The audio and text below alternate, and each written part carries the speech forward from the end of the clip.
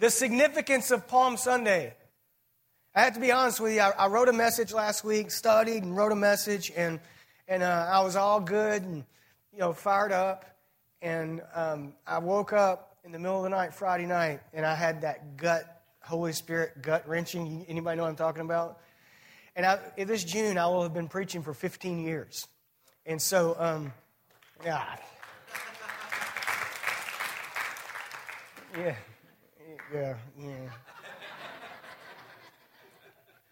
But I've learned that feeling, so I got up early and came to the church yesterday and got here and I started studying. And I said, Lord, I'm just going to read the story of Palm Sunday.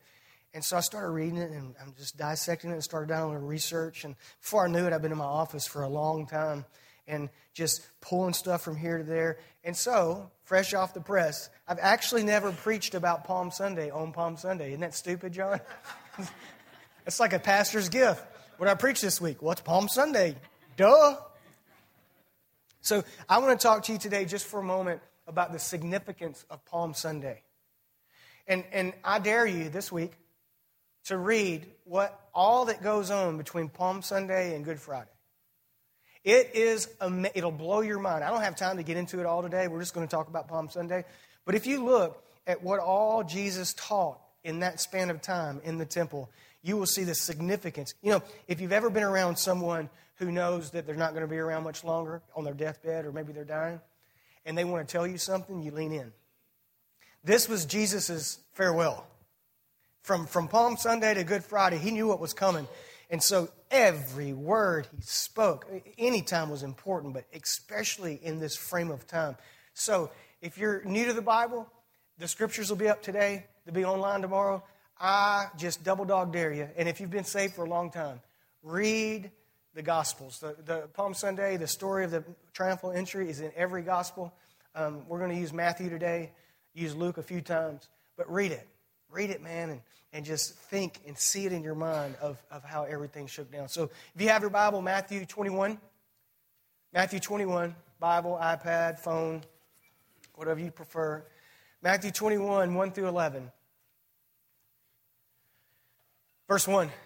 As they approached Jerusalem and came to Bethphage on the Mount of Olives, Jesus sent 2 disciples, saying to them, "Go to the village ahead of you, and at once you will find a donkey tied there, with her colt by her. Untie them and bring them to me. If anyone says anything to you, say that the Lord needs them, and he will send them right away." This took place to fulfill what was spoken through the prophet. Say to daughter Zion, "See, your king comes to you, gentle and riding on a donkey, and on a colt, the foal of a donkey." The disciple went and did as Jesus had instructed them. They brought the donkey and the colt and placed their cloaks on them for Jesus to sit on. A very large crowd spread their cloaks on the road, while others cut branches from the trees and spread them on the road.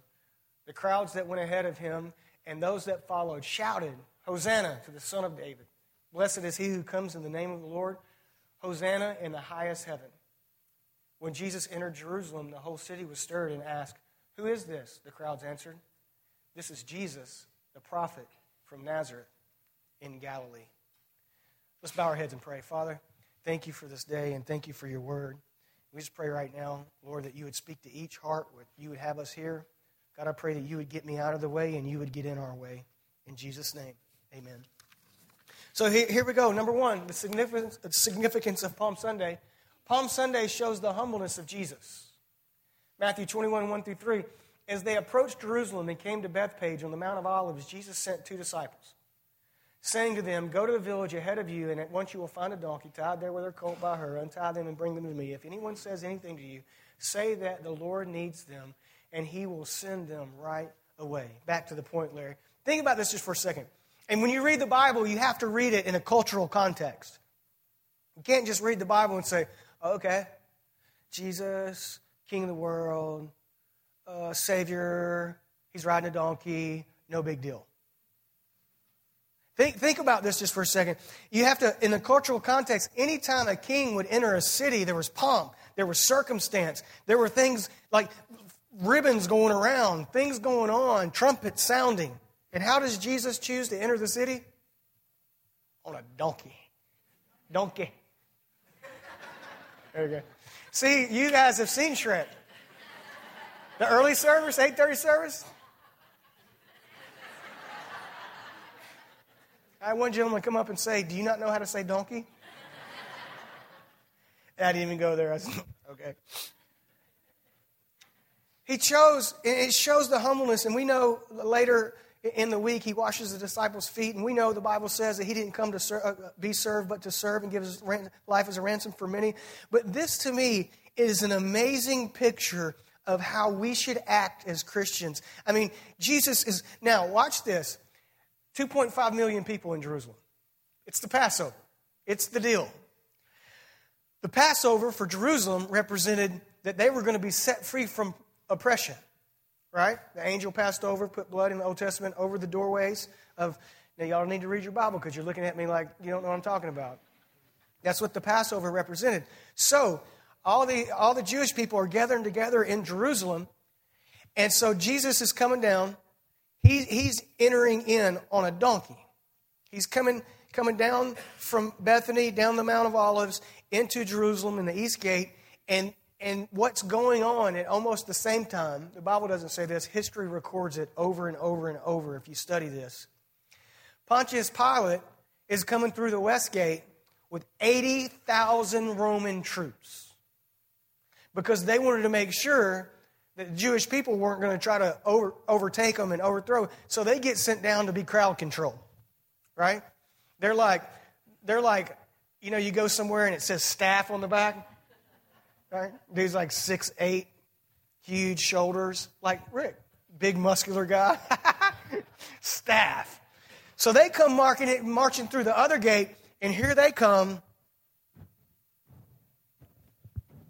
swords clanking, chariots, horses, Pontius Pilate sitting up tall, and they're coming into Jerusalem to make sure that they take care of business and no funny business happens.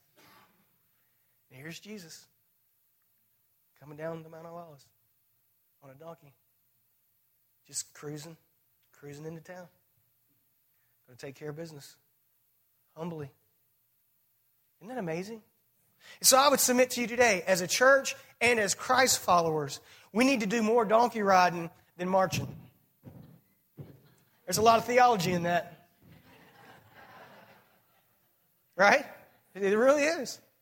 Here's Jesus just coming on the donkey. I mean, I know people who are trying to buy jets so that they can go somewhere and preach the gospel. I mean, if that's what God's called them to, I'm fine with that, whatever. Pretty sure somebody, wherever they're flying, can probably preach too, but that's none of my business. Jesus could have came in a jet. He was Jesus. Wouldn't that have been cool? The first... Scott? I mean, he was Jesus, right? Can you imagine?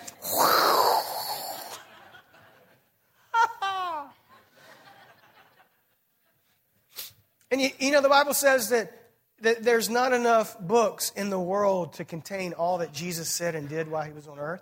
It says that. So I wonder the conversation that the disciples were having with Jesus when he said, go get a donkey. Like, Lord, can we maybe, we get you a chariot. You know, we can bling it up. We can we'll get you a camel. And we'll put one of those really cool things on the back of the camel that goes out like that. It's like, shut up, go get a donkey. Everything Jesus did was on purpose. There wasn't a second of his life that he lived on this earth that we read about that wasn't on purpose. So here's the idea. Palm Sunday shows us the humbleness of Jesus. And so could we model that? Could we as a church and we as Christ followers model that humbleness of, you know what? I don't have to be seen. I don't have to have pomp and circumstance. And I sure don't have to march around like a general telling people what they're doing wrong. Number 2. Palm Sunday fulfills prophecy. Matthew 21:4-5. This took place to fulfill what was spoken through the prophets. Say to daughter Zion, see your king comes to you gentle and riding on a donkey and on a colt, the foal of a donkey.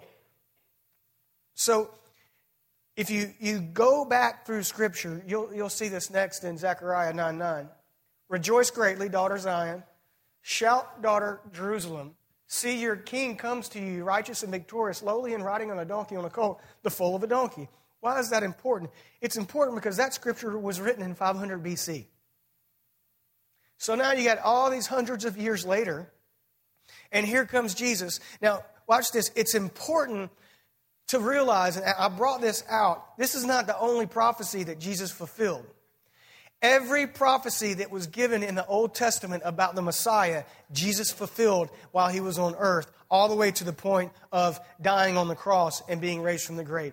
Everyone, save not one, every prophecy was fulfilled.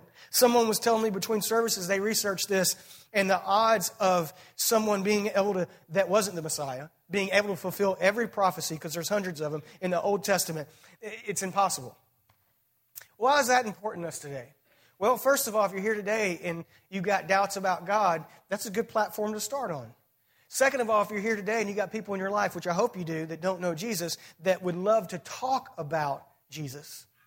This is a great platform, not to shove it down their throat, but say, look, man, you have to recognize what the Old Testament says, and then you have to look at the New Testament and realize he fulfilled every one of those, all the way to the point of being crucified on the cross.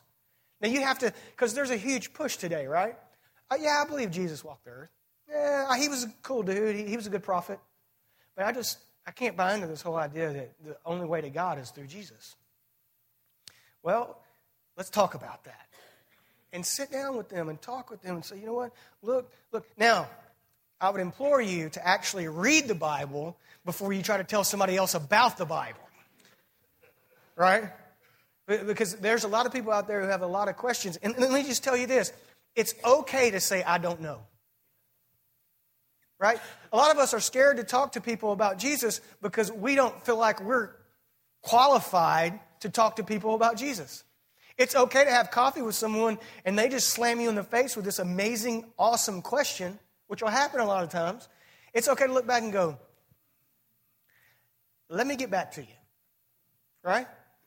And a lot of times God will let people ask you that question because you don't even know the answer, and he's going to drive you back to the Word to find the answer, and then you're going to find a whole bunch of other answers because you actually had to go back to the Word to look for that answer so you didn't look like an idiot. It's true. It's okay to say, I don't know. Palm Sunday shows prophecy fulfilled, and that's very important for us, especially in the day that we're living in. Very important for us to know the Word. It's very important for us to understand that Jesus wasn't just a prophet. He wasn't just a cool guy. And he wasn't just a great leader. He was, and he's the Messiah. And so I just thought to bring that out. And this is where Jesus is getting close to fulfilling all the prophecies that were said about him. Good? Read your Bible. Number 3. Palm Sunday shows the power of praise that comes from a miracle. Matthew 21:9-11, the crowds that went ahead of him and those that followed shouted, Hosanna to the Son of David. Blessed is he who comes in the name of the Lord. Hosanna in the highest heaven. When Jesus entered Jerusalem, the whole city was stirred, because whenever Jesus shows up, he wrecks everybody. It's awesome. And asked, who is this? The crowds answered, this is Jesus, the prophet from Nazareth in Galilee. Go back to the point, Larry. Now watch this. So they're coming into the city, but let's back up a little bit. Let's back up in the gospel a little bit. You want to? I'm going to do it anyway if you want to or not. So where are they coming from? They're coming from Bethany. What happened in Bethany? Who? You went to Sunday school. That's awesome. Jesus has just asked Lazarus to walk out of the tomb. There's significance here. So let's read the story real quick for those of you who maybe never heard it. John 11:38-44. Jesus, once more deeply moved, came to the tomb. It was a cave with a stone laid across the entrance. Take away the stone, he said. But Lord, said Martha, the sister of the dead man, by this time there's a bad odor, for he has been there 4 days. Then Jesus said, did I not tell you that if you believe, you will see the glory of God? So they took away the stone. Then Jesus looked up and said, Father, I thank you that you have heard me. I knew that you always hear me. But I said this for the benefit of the people standing here, that they may believe that you sent me. Now stop right there. I said this for the benefit of the people who are around me. All right, so there's crowds. Everywhere Jesus goes, there's a crowd because he's so attractive, right? So there's a crowd. So that you sent me. Verse 43. When he had said this, Jesus called in a loud voice, and this is one you're going to want to see in heaven. I can't wait. Jesus called in a loud voice, Lazarus, come out. The dead man came out, his hands and feet wrapped with strips of linen and a cloth around his face. Jesus said to them, take off the grave clothes and let him go. The whole sermon in that. I just get fired up. Well, we don't have another service after this, so I could just put, no, I'm just kidding. Here's the significance. Come on, learn something today. He's in Bethany. He knows he's got to hit the Passover, and he knows what's coming. He's in Bethany. One of his best friends has died. Martha and Mary, everybody's upset. The whole town is looking around to see what's going to happen here. And Jesus says, hey, come out. Come here, Lazarus. Lazarus walks out of the tomb. They unwrap him, and he's alive. Next on the agenda, Jerusalem. So Jesus and the disciples begin to leave town. They begin to leave town, but guess who follows them? All of Bethany. That's why if you go back, Larry, go back to the point. We'll just work from there. There you go. The crowds that went ahead of him from Bethany and those that followed from Bethany shouted, Hosanna, the Son of David, blessed is who comes in the name of the Lord, Hosanna in the highest heaven. In other words, the miracle of change in Lazarus' life had produced this amazing want to praise the Lord. Where are you going with this, Jason? Here's where I'm going. Ezekiel says God is the only God that can take the heart of stone and turn it into a heart of flesh. The Bible says that when we confess the Lord as our Savior, that we're made into a new creation. The old is gone, the new has come. There's a transformation that happens, and I would submit to you that salvation is the greatest miracle ever. Whenever I go to a hospital and somebody says, hey, can you pray that God would heal me? The first thing I ask them is, do you know Jesus?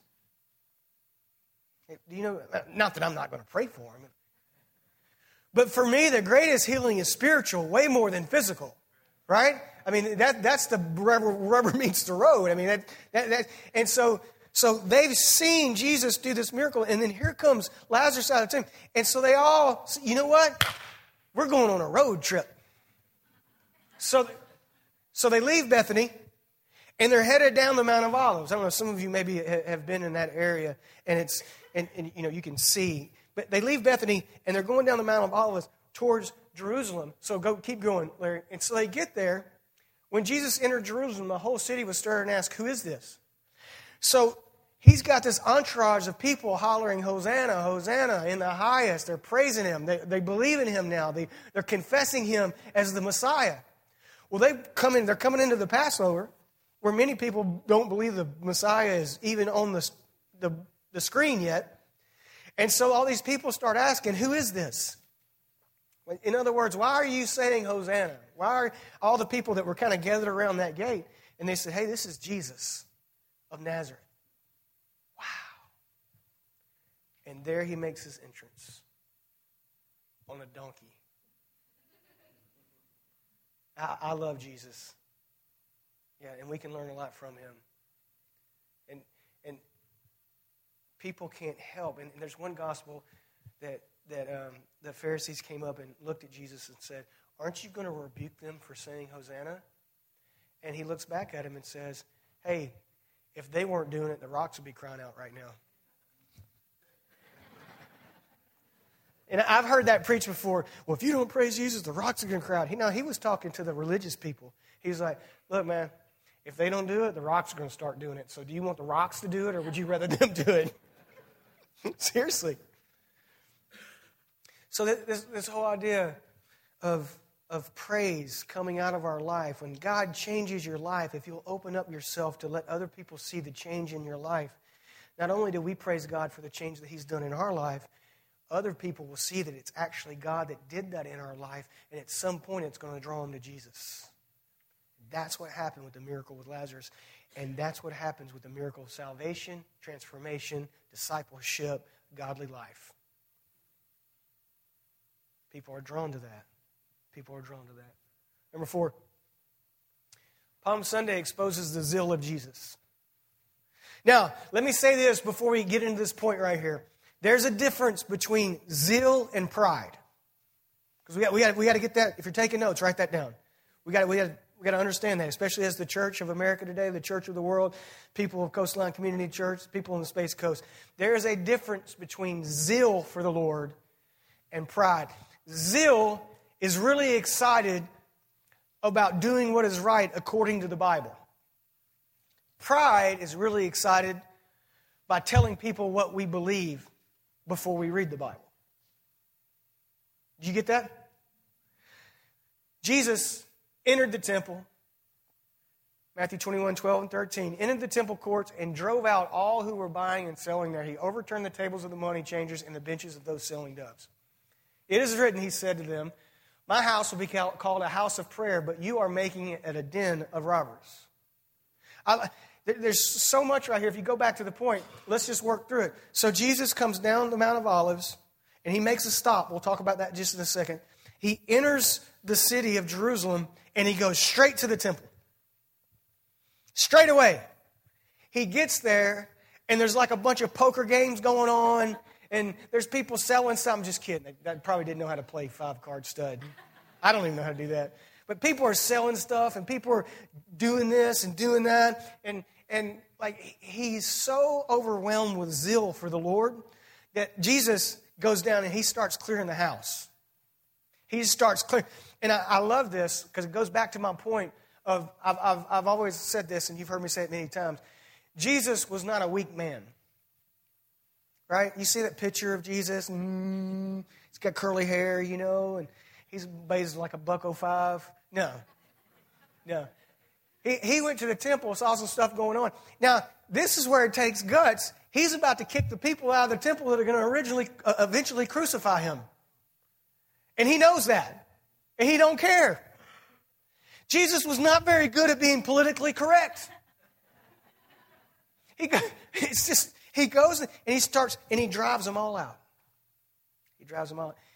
That zeal for what he knew to be right. It's okay to have zeal, excitement about being a Christian. It's okay. Let me just release you right now. It's okay. But having zeal and excitement about being a Christian and a Christ follower is way different than holding a picket sign up outside somewhere telling people how bad they are.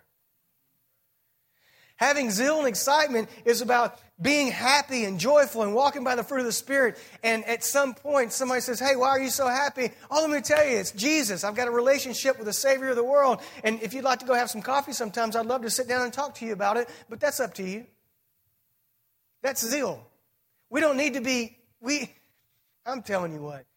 I get so enamored with Christians, Bible-thumping people that you see on Sunday, and if you went into their workplace and asked anybody about them, they would say, that's the devil.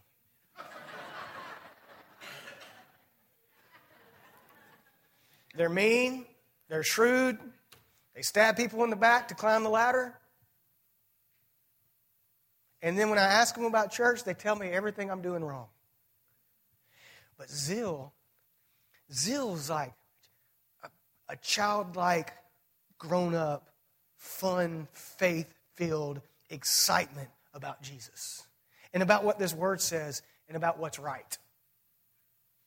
Because you can absolutely share Jesus with people and fall back on the word and be very zealful, throw it in their plate and say, hey, look, I'm just going to give you something to think about without being prideful. You can.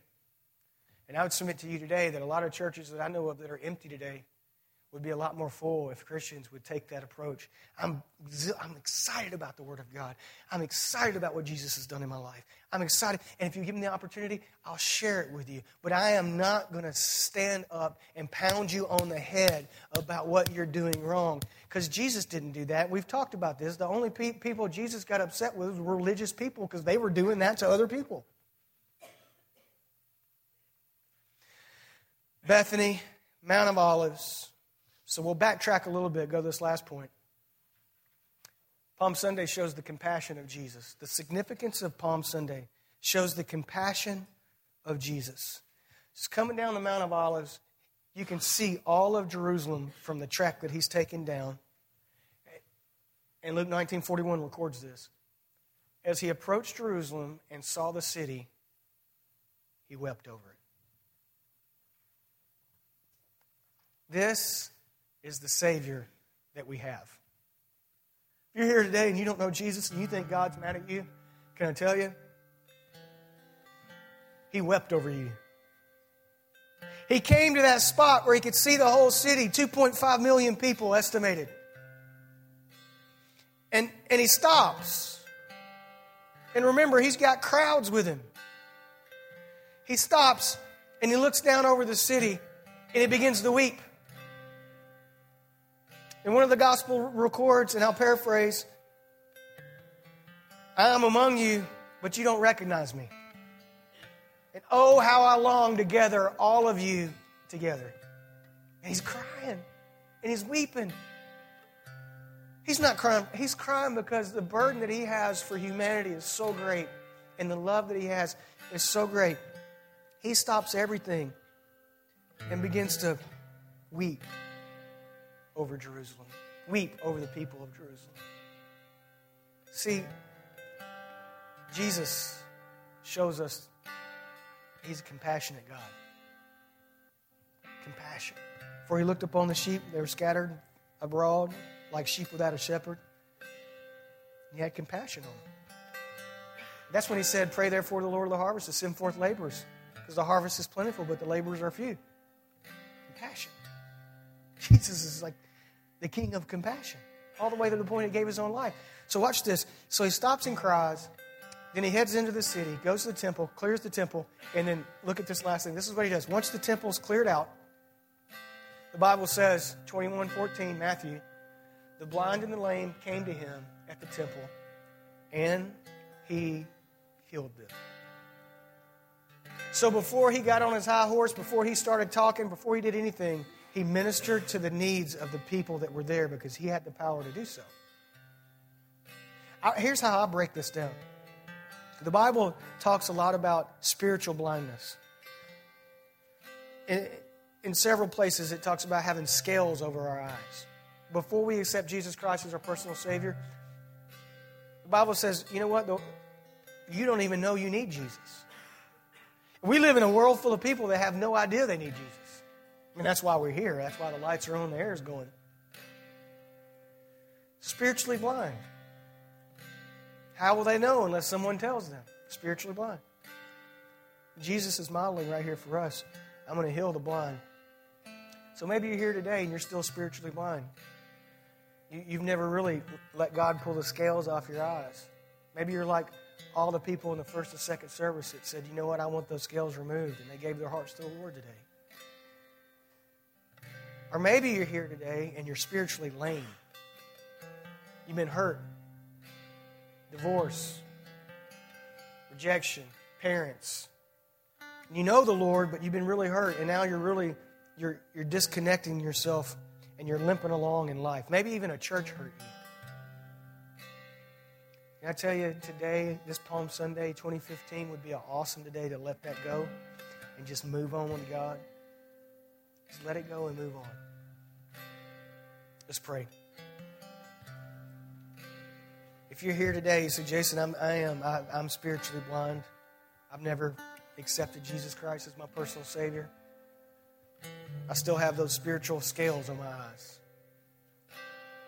If that's you, and you're here right now, and nobody's moving around unless they have to, and all heads are bowed.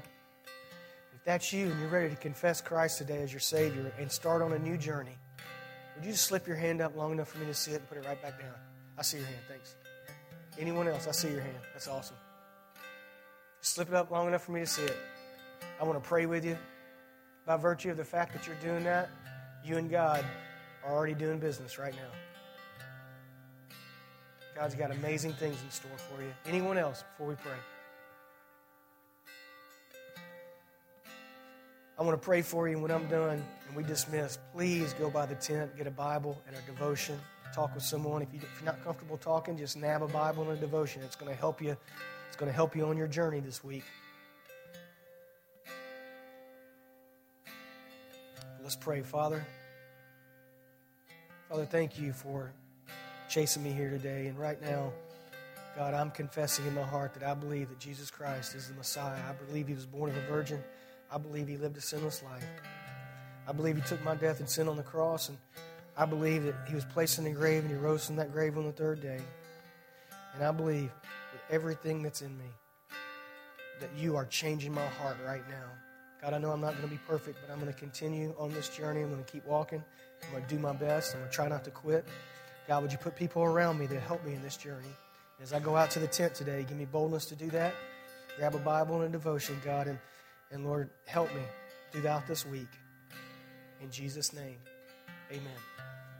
Hey, if you raised your hand and you're not comfortable going to the tent, you can email us, and we'll get back with you. Love you. Have a great week.